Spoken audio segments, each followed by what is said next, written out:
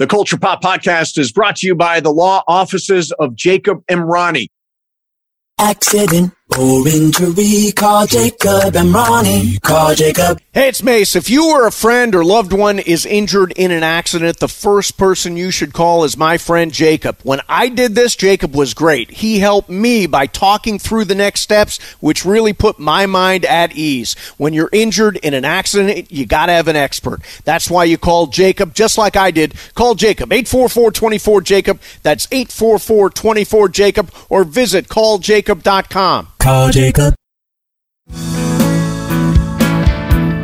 Hey, everybody. Welcome to the Culture Pop Podcast. I'm Steve Mason. Sue Kolinsky is once again off today. I promise you she is definitely coming back. In the meantime, after his debut on the Culture Pop Podcast, which met with great acclaim, AK Andy Kamenetzky's here. Andy, how you doing, man? Good. I'm glad to hear the Yelp reviews were all positive for very positive reviews. Nice. Exactly. I've got a great guest coming up, Robert Wisdom, who is one of the stars of Barry, which is having just a great season, a great farewell season. In the meantime, we talked about this earlier this week, I think, when we were on the radio, but Succession is another show that is having an amazing final season. And I thought one of the most underrated characters on Succession, and I want to give him a shout out. I actually pulled one of his lines and everything, is Carl. Now, Carl is played by, and do you know how to say his last name? Is it Rasche? It's Rasche? I don't know. I just really remember him as the guy from Sledgehammer. Yeah, it's that guy. And over decades, I never learned how to say his last name. Yeah, I feel like I should know it because he's in everything, but apologies to, I hope we get him on the show, David. We'll find out for sure. Yes. His name, if we do have him on. So I love this line to Tom. This, I think, was episode 4. He said to Tom, "You're a clumsy interloper and no one trusts you. The only guy pulling for you is dead. And now you're just married to the ex-boss's daughter, and she doesn't even like you. And you are fair and squarely fucked." That is vintage Carl. Well, he spent a couple decades, as, I guess, the right-hand man or something close to that to Logan Roy. And if nothing else, you're going to learn in that job how to dress somebody down. Yes. And I mean, dress them down naked and then remove their skin. He did it with Kendall in episode. I couldn't find that speech, but he did the same thing with Kendall in episode 5 before Kendall started talking to a big version of his dad, which is super creepy. It was like all Natalie Cole, Nat King Cole, unforgettable kind of thing. But for me, I actually think Living Plus, we talked about it, is a great concept. Like, I think it makes sense. It's a great awful concept. It's like, it's one of those things that is horrifying when you consider the people that will be running it and knowing just how little they actually care about people, period. Yeah, right. And like that they will, we've seen what happens when they are in charge of people on their cruise ships. Oh, yeah. And how doesn't go well. No. So now you're going to be trusting them to, shepherd the elderly through their last years. But as a business venture, and I got to say, Kendall managed to sell it, and the back and forth between him and the late Logan, he took a swing and it worked. Presentationally, it worked. Yeah, it absolutely did. And I was going to say, my mom and not stepdad Leo for a while lived in what they call a Del Webb community. And I don't know if that's named after a person named Del Webb or if that's like a last name or whatever it is, but it basically is Living Plus. It's, this community of X number of houses, and they've got a clubhouse, and they've got a pool, and, they got sauna and steam and all that stuff. And there's a golf course, and there's pickleball courts, and there's bocce ball, and there's all this stuff. Basically, that's Living Plus. Okay. I just looked this up really quickly. Del Webb was a real estate developer and at one time a co-owner of the Yankees. Oh, wow. Yeah. Yeah. So he's a real person. He is a real person. It's a real concept. And I think Living Plus is actually the same concept. Doesn't it sound like it? Yeah, pretty much. it's another example of the way Star reach. It's media, it's movies, it's theme parks, it's cruise ships, and now it's homes for the aged. Yes, and they will not stop until they basically are like big everything. So I've got a hot take. You ready? This is a hot take. I actually felt a little bit of sympathy for the Roy kids this last week. Let me explain, because they're horrible people, right? But I love when Roman says, "Can we do the huggy thing?" Mm-hmm. Because it really does speak to how little love they got when they were growing up, how emotionally broken they are. I felt a little sympathy for them. The huggy thing. Yeah, well, we've seen that a few times. Like, remember on the boat before they were deciding who was going to go to prison, and Roman got back from basically being semi-kidnapped, and they were trying to be sincere with each other, and they ended up doing like in funny squeaky voices. Like, they're incapable of being vulnerable because the way they've been raised, does not allow for something like that. Like, I've said this before. One of the things I think is so brilliant about the way these characters have all been conceived in the writing, all four Roy kids, I think, could make the case that they are the black sheep of the family. And I think all four consider themselves the black sheep of the family. And I think all of them have a case for it. And it just speaks to how destroyed they are.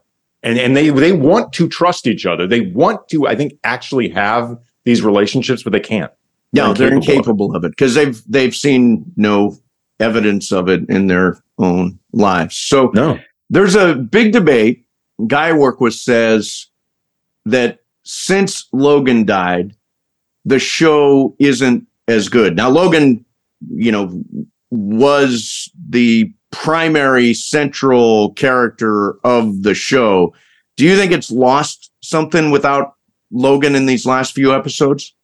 I mean, I think it's lost something. I don't know if it necessarily makes it worse, but it's impossible for the show to be the same without the presence of Logan Roy and without Brian Cox's presence. Yeah. But I do think that it's interesting to see these children finally have to navigate a world without Logan Roy, because Logan Roy, for all the problems that he caused his children and the damage that he's done to them that can't possibly be undone, he also prevented them from really ever having to take control of their own lives and make their own decisions and things like that.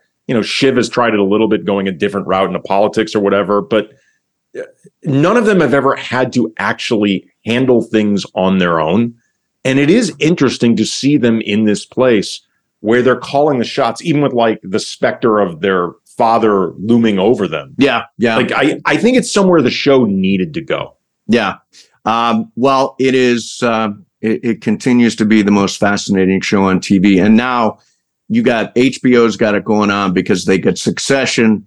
Then they got Barry coming on right afterwards. And our guest today is an actor who is one of the stars of Barry. He's probably best known for his role as Howard Bunny Colvin in the landmark series The Wire. Also on HBO. Also on HBO, exactly. Has also starred in shows like Prison Break and Supernatural and Burn Notice and Nashville and on and on.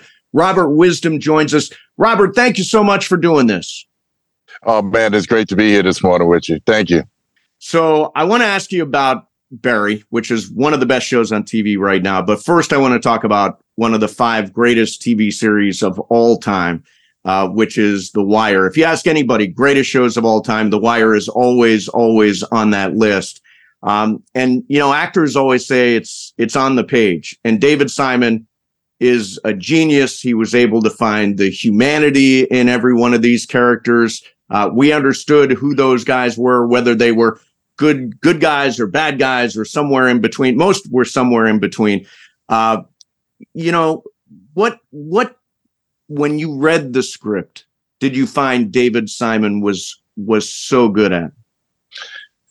I tell you, it was, you put your finger on it. The Wire, every single comma was written. Every break, every slang, there was no improv. And so he was so in tune with the music and the psyche of somebody living in Baltimore, just what pressures they were under. And he could articulate that through these characters. That's why there were so many characters on the corner of the block, because there are so many types of kids who just migrate there and find themselves. And David was able to bring that out. Then in City Hall, he populated it with all these different characters, the mayors and all of these guys who really got to the nuance of why this city was messed up. Then he went to the police department. He did the same. So, and then and the docks, which I think the second season was brilliant. That is underrated. That season was just brilliant. The family, Sabaka's family, and all those guys on the docks and the Greeks, so it just mapped a man. And I have to say, Ed Burns, David Simon and Ed Burns, and George Pelicanos later, they all, Dennis Lehane, Richard Price. I mean, it was a deep, deep, deep writing room. And those guys managed to tell the story of our time. I mean, you can look at whether it's Camden, New Jersey or Oakland, California. You can look at this as a blueprint for what American cities are becoming. And that's so when I saw Bunny in that, and that's the brilliance of the casting. It wasn't about a star. It wasn't about somebody who was going to run the show. Even though Dominic was pretty much in the beginning the lead character that the story was told through, but later on, man, everybody emerged, and you could get lost in the stories. I've seen over the years when The Wire was still out. We were on the bubble every year. And then generation after generation, I see kids coming up to me now and they still get it. So the lightning struck, they hit it. One of my all-time favorite scenes in The Wire, like I'll pull it up on YouTube sometimes and watch it, is when your character Bunny visits Weebay in prison and you ask for his blessing to remove his son Naaman from the drug game, and that he's got the potential to do something better. And like, it's not just that he could do something better, but he's not built for the game. And like, as his father, Weebay has a moral obligation to remove him from this. And beyond it, it's just extremely well written, well acted. It reflects why I like Bunny and Bubbles and Cuddy were some of my favorite characters, because they represented some degree of hope. And I was wondering just how conscious of you were you of providing like that balance, and how important you think it was for the show to have characters like that, so it could be like, 90% bleak as opposed to say 100%. Yeah. It's, the interesting thing about the way the show was run, we only got the scripts 1 week before. We never knew where our character was going. So we were the moral dilemmas, the stuff on layer 5 was the stuff that we just had to intuit. We didn't get a chance to like do all the preparation and crack this. We just had to. In fact, that scene was written overnight. We had one night to learn that. Wow. David gave us that script.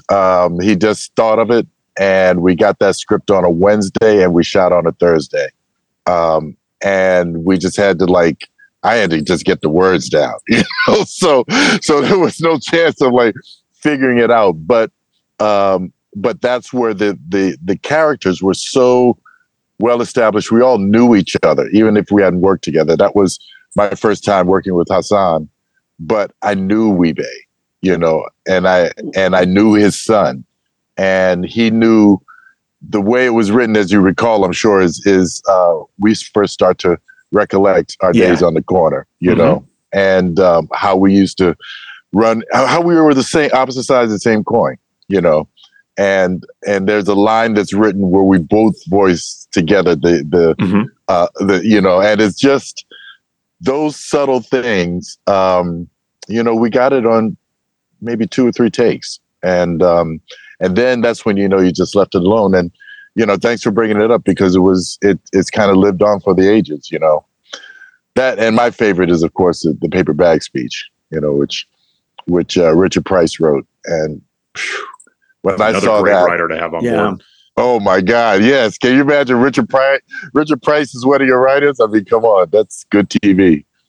So Bunny is fascinating too because he is, he was ahead of his time in that, he cared about, obviously there was Amsterdam, but there was also, he believed in community policing, and that's something we talk about to this day, right? Yeah, that's it. I mean, to walk down your streets and see them abandoned, no flower beds, no kind of life, no joy in the neighborhood, just broken bottles, syringes, and then old ladies who are barricaded in their houses and can't come out. And then he goes into the command meetings, and these guys are just dealing with the community as an abstract, a bunch of numbers, and just laying them out on a big board and saying, let's get from this A to B, forget Z. We're just going A to B every week, and covering it up, just make the numbers work. And that's where Bunny, after 29 years, was like, this is what I spent my life doing. Yeah. This is, that day when he goes out and he does a ride around and he's not wearing his hat. And this kid comes up to make a deal with him. And it's like, dude, I mean, are you that? And that's what, it was just a perfect storm of this world is on the edge of total collapse. I think Bunny also really demonstrates just how hard it is to be a good cop.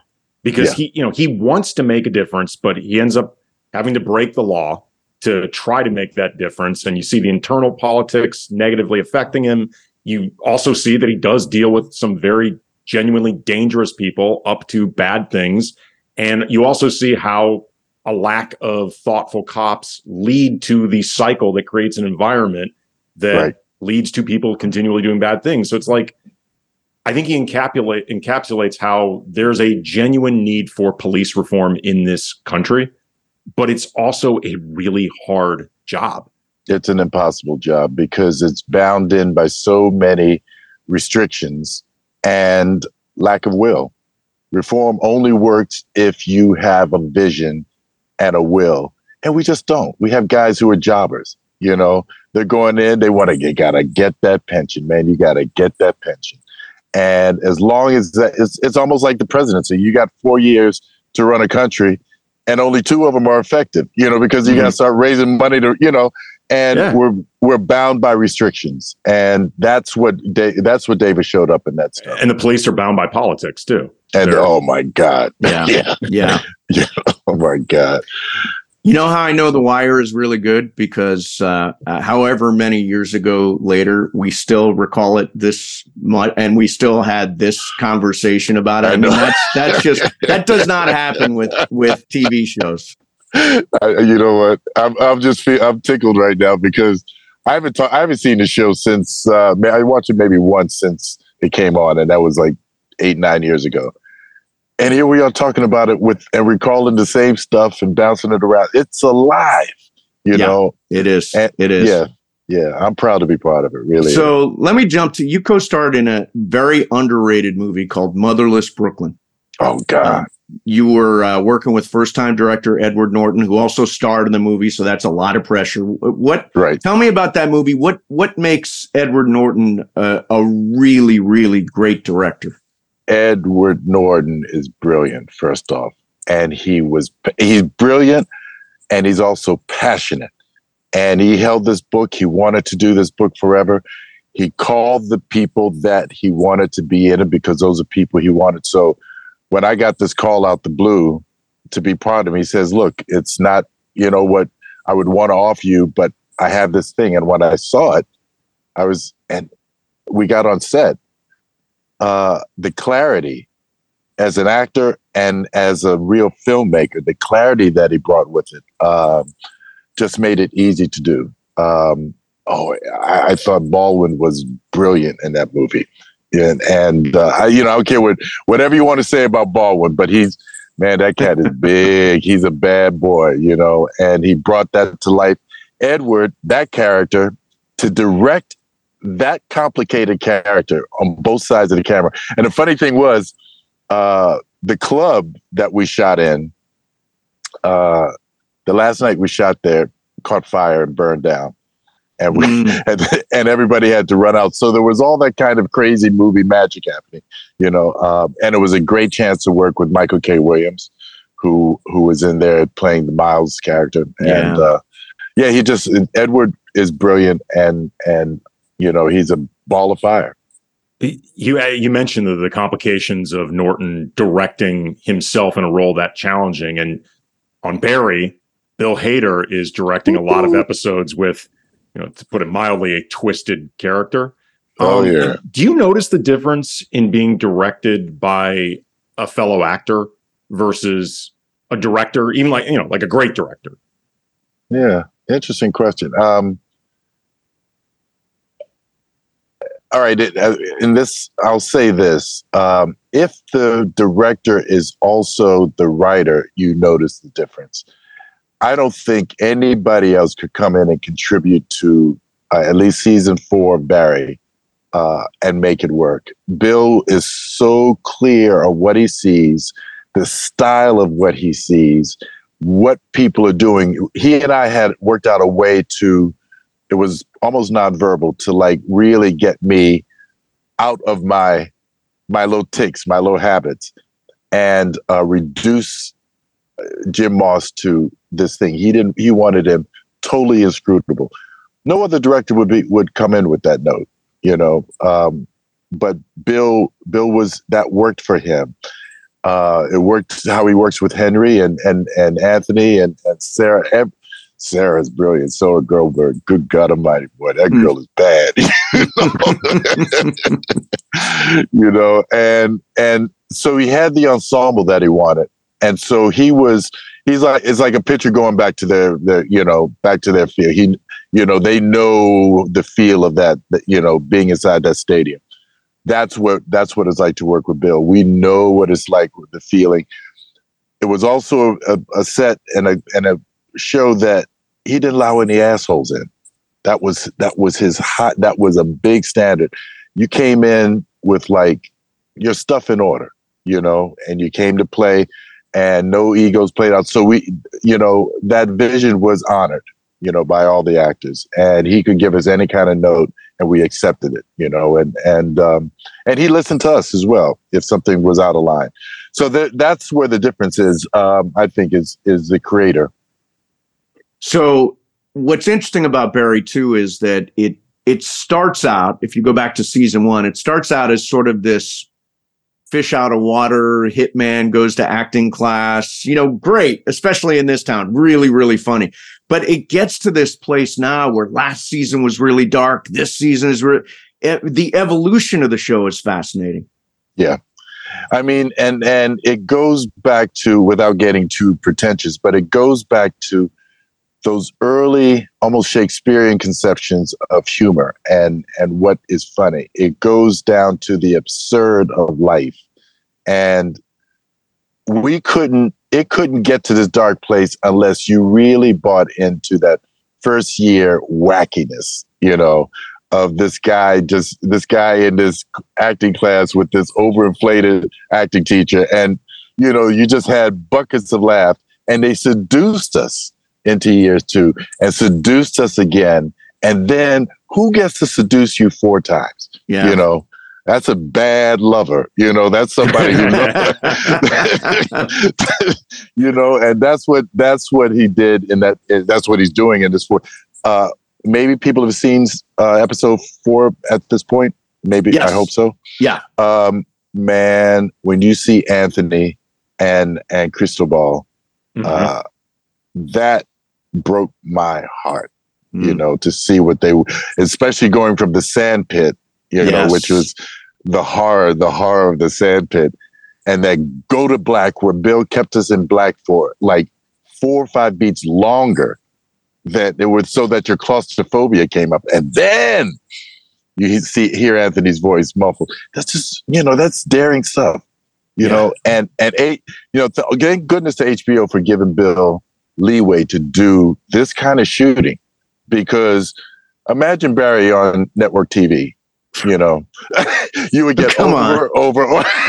You know, No, you get dig what I'm saying. So it's like we're looking at some real genius, and there's more in store.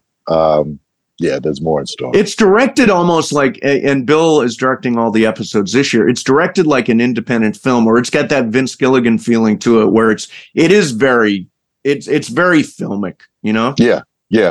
I mean, those big wide shots, you know, and we saw some of it in season 3 when he would go out to his safe point, you know, and that near the beach and, you know, near the water, and he would have these sort of really atmospheric shots with these spirits walking by, all the people we killed and all that kind of, and you don't get to see that kind of reflection without words, you know. And then he's carrying this over. Now he will emerge from this year as one of our really seriously promising filmmakers. You know, it's like Jordan Peele was part of a comedy group in the beginning, and now he's like a major storyteller. I think Bill is going to be right in there. Yeah, I mean, there's a certain degree of like darkness and pathos that I think is required to do comedy well, like to really understand. You know, like Robin Williams was like that for a while. He's a comedic genius, but he had stuff he could dig into. Speaking of digging into stuff and motivations, your character Jim Moss is scary because unlike, you know, these other characters all have dark motivations, most of them at least, but unlike most of them, Jim Moss has his proverbial stuff together well enough to actually cover his tracks while acting on them, which I think makes him doubly frightening. Yeah, here's a guy who was trained by some like super high level intelligence. So he got all the tools, plus he had the talent. And now he has like the biggest motivation in life.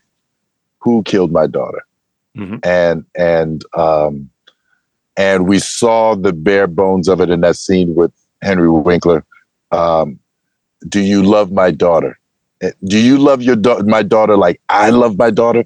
Do you love my daughter? I mean, and that question just really ripped layers off of Cousineau.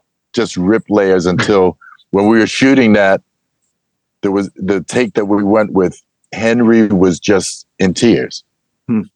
And we both just kind of stayed in the pocket with it, didn't mess it up. And we got to the finish and we just sat there. The whole set, the cast and crew, we sat there literally in silence for like 30 seconds. And then the crew broke out in applause and we could just get up and leave. We knew that was it. That's the kind of writing that Bill is coming up with. And that's what is happening in Barry. We're getting layers stripped off every episode, every year, till we're going to a place of our own darkness. It's kind of like the reason why I said the horror, because it's kind of like Apocalypse Now. You know, it's when you have, you know, this guy who's been upriver for ages and he has no connection with, you know, civilization and has created this bubble. And this is what we see with Barry Berkman. He's like in this extreme bubble of his own making and his own conflicts. And then everybody else is in the bubble of their conflicts, you know. And so Jim Moss is in one that comes from, quote unquote, an honorable place. And so his talents are just a means, but the end is really justice. Yeah, I want to go back and ask you about one other show. And then I want to ask you about the Lakers, because you're a Lakers fan. Yeah. We'll do that. So last year you had a show called Blackbird, which is another, I mean, it got acclaim, and Paul Walter Hauser and Taron Egerton and those guys, Apple Plus. So many shows come and go, especially in the streaming age. When you work on one like Blackbird, which is, again, Dennis Lehane, the amazing Dennis Lehane. Yeah. Do you have a sense you're going to working on something that's going to get that acclaim, that people are going to get it the way everybody did? Well, one, I knew Dennis Lehane was bringing it, so I wanted to be there. And I knew Alexa Fogel was casting, and Alexa is one of the great casting directors, so I know she was assembling something special. Then the first day, it was shot during COVID. The first day of shooting, we were on Zoom, And so there are like 30 people, on like different pages of Zoom. And so we start the reading, and then Paul Walter Hauser, I hear this voice in this character, but I don't know where it's coming from. And I'm leafing through all the pages to find this guy. It was bone chilling when he went into that voice. And I was like, that's when I knew. I said, this is going to be something. And then Taryn and I had already, met and worked together. So I knew what he was bringing. And the two of them started going, when we got to the pages where they started to go to town, it was breathtaking. I just knew that this was going to be a great show. Then when the costume designer came in and she put everybody in the right kind of stuff. I just knew this is like when the great 19th century operas were being written in Italy, and all the greatest, artisans would come together to work on these operas. That's what this production was like. All the greatest were coming in to be part of it. And it was operatic, and boom, I think it's going to live on again forever. Everybody talks about that 6-episode show like they remember everything, and that's Dennis Lehane. Okay, so you're a Lakers fan. Yeah, man. How far back do you go with the Lakers? Well, let me put it like this. I grew up with Earl to Pearl. I grew up with, in Baltimore, D.C. area. So I grew up with Wes Unseld and all those guys. Then I went to school in New York, and I was in New York when the Knicks were great. Willis Reed did his thing and all that. So I'm on the older end of it. But I've loved this team. Well, I love this team for I've been here 30 years. So it's about 30 years now. So I've seen Kobe, I've seen the high points, I've seen the low points, I've seen all of that. I really admire what this team is doing this year. I mean, to come from out of the money, and to make this dash. I mean, we won a lot of games. I think we lost like 4 games in this stretch. Yeah, won 14 of 18, yeah. Good God, man, that's tough business in this league. And we had some really bad games and some badly called games, but they kept their head. And I see right now watching Vando on Steph told me everything. Told me that this team was focused where he did, because Steph runs 6 miles a night, some light on the court. Yeah. And Vando was with him and in his face. And to defend and to get Reeves dialed in to defend on Clay the way they did, so that Anthony can do his thing. LeBron, to me, is doing. See, people say he has a different role. I say he's now truly the general. He's on the floor and he's telling these young guys where to be, because he knows what the coaches are calling. He knows what Steve Kerr is doing. He knows how they play, and he's moving guys around. So it's that chess match. I'm loving this. I just hope we win. But I also just love that this team is equal with and unpredictable how far they can go. And I'll take them one at a time. I don't want to get ahead of it, but this game tonight is going to be telling. I don't think the Warriors can stay with the size of the Lakers. Yeah. But Looney's a dog, and all they can hope to do is bait, because what's his name has not learned a thing. Just bait him again, get him thrown out the game. Then we're good. Draymond, yeah. I hate to say his name, Draymond. First of all, that this is real, Robert, because you've used the phrase "we" talking about the team like multiple times. That's the sign of it actually being real. You were talking about LeBron now settling into this role as the general. An amazing stat about him that I did not know, that I learned yesterday when Joel Embiid was announced as MVP. It was the first time in 20 years that LeBron had not received at least one vote, like even a 5th place vote for MVP. Right. And I'm not bringing that up to argue it, like it doesn't really matter. That is staggering, though, to take 20 seasons to not be represented in any way for MVP, like 19 straight. That's astonishing. We've over the years, and it started in baseball, and now we're numbers driven. Mm-hmm. But the intangibles, the things that nobody can actually track and quantify, that's the stuff that makes the great teams. Everything else is like great to track players and what they do and their tendency. But man, when you get out there and you have guys whispering each other's ears, and that's the stuff that makes a play work or not break, or how to break down a defense, That's what LeBron is doing, how he gets these lanes open, and how he gets his guys in positions. Now, yeah, I hope he comes to his realization that his 3-ball ain't working, Yeah. I'm trying to tell him on our show. I've done my best. That's painful. That's painful. But, look, he's willing to work 40 minutes a night.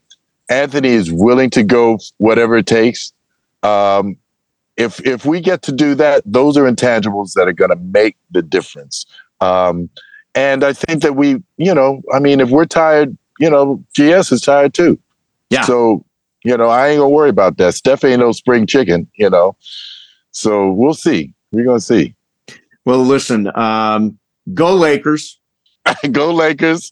And congratulations on Barry. It's fantastic, and can't wait to see where it ends up. Robert, thank you so much for doing this, man. We appreciate it. Thanks, Mace. Man, thanks, Mace. And I'll be listening to you on the radio, so thanks for everything. Thanks for serving the city. Sure, I will be there, man. Thanks. That guy is a Lakers fan. Yes, he is. Yes, he is. He is down in it, which I love. And, the guests I love are the ones that come on and say, I listen to you all the time on the radio. Those are my favorite guests. Mm-hmm. Because then it's all, everybody's warmed up and everybody knows who the other guy is. And it's actually really cool. And also the show becomes, 3% more about you. Correct. which is what you like. More about me, which I like. Mm-hmm. We took a call on the show yesterday. Somebody said, "You guys are the greatest show," and I sit and I pick up my daughter every day at work, and I go there at school, and I go there early, and I listen to the radio a little bit so I can be. And then he went into a big Lakers breakdown, and I immediately said, "Let's go back to your first point." one about listening all the time. Blah blah blah. Lakers. Get back to Mason. Yeah, exactly. So and Barry, I mean, I would put money on he dies. I don't know, but I don't know. This show, we talked about it with Robert. It has taken so many unexpected turns, and like unpredictable turns. I genuinely have no idea what's happening. I actually caught up before talking with Robert. I thought I was further behind than I was, so it didn't take that long to get myself there. It's so great. I mean, you could go on talking about it. Like NoHo Hank is one of my favorite recent characters. So good in any show, and he's really becoming a dark man. Yeah. Well, it's interesting because the Sunday night, and I want to just off the top of my head, May the 28th, I think, is the finale for both Succession and Barry. Yeah, good night for HBO. That's a good night for HBO, absolutely. Hey, Andy, thanks for doing this again, man. We appreciate it. Anytime, man, anytime. And don't forget, you can subscribe to the Culture Pop Podcast on Apple, Spotify, or you can use stevemason.com to get to either of those things. Leave us a rating and a review. Sue's coming back, I promise. We'll see everybody next time on the Culture Pop Podcast.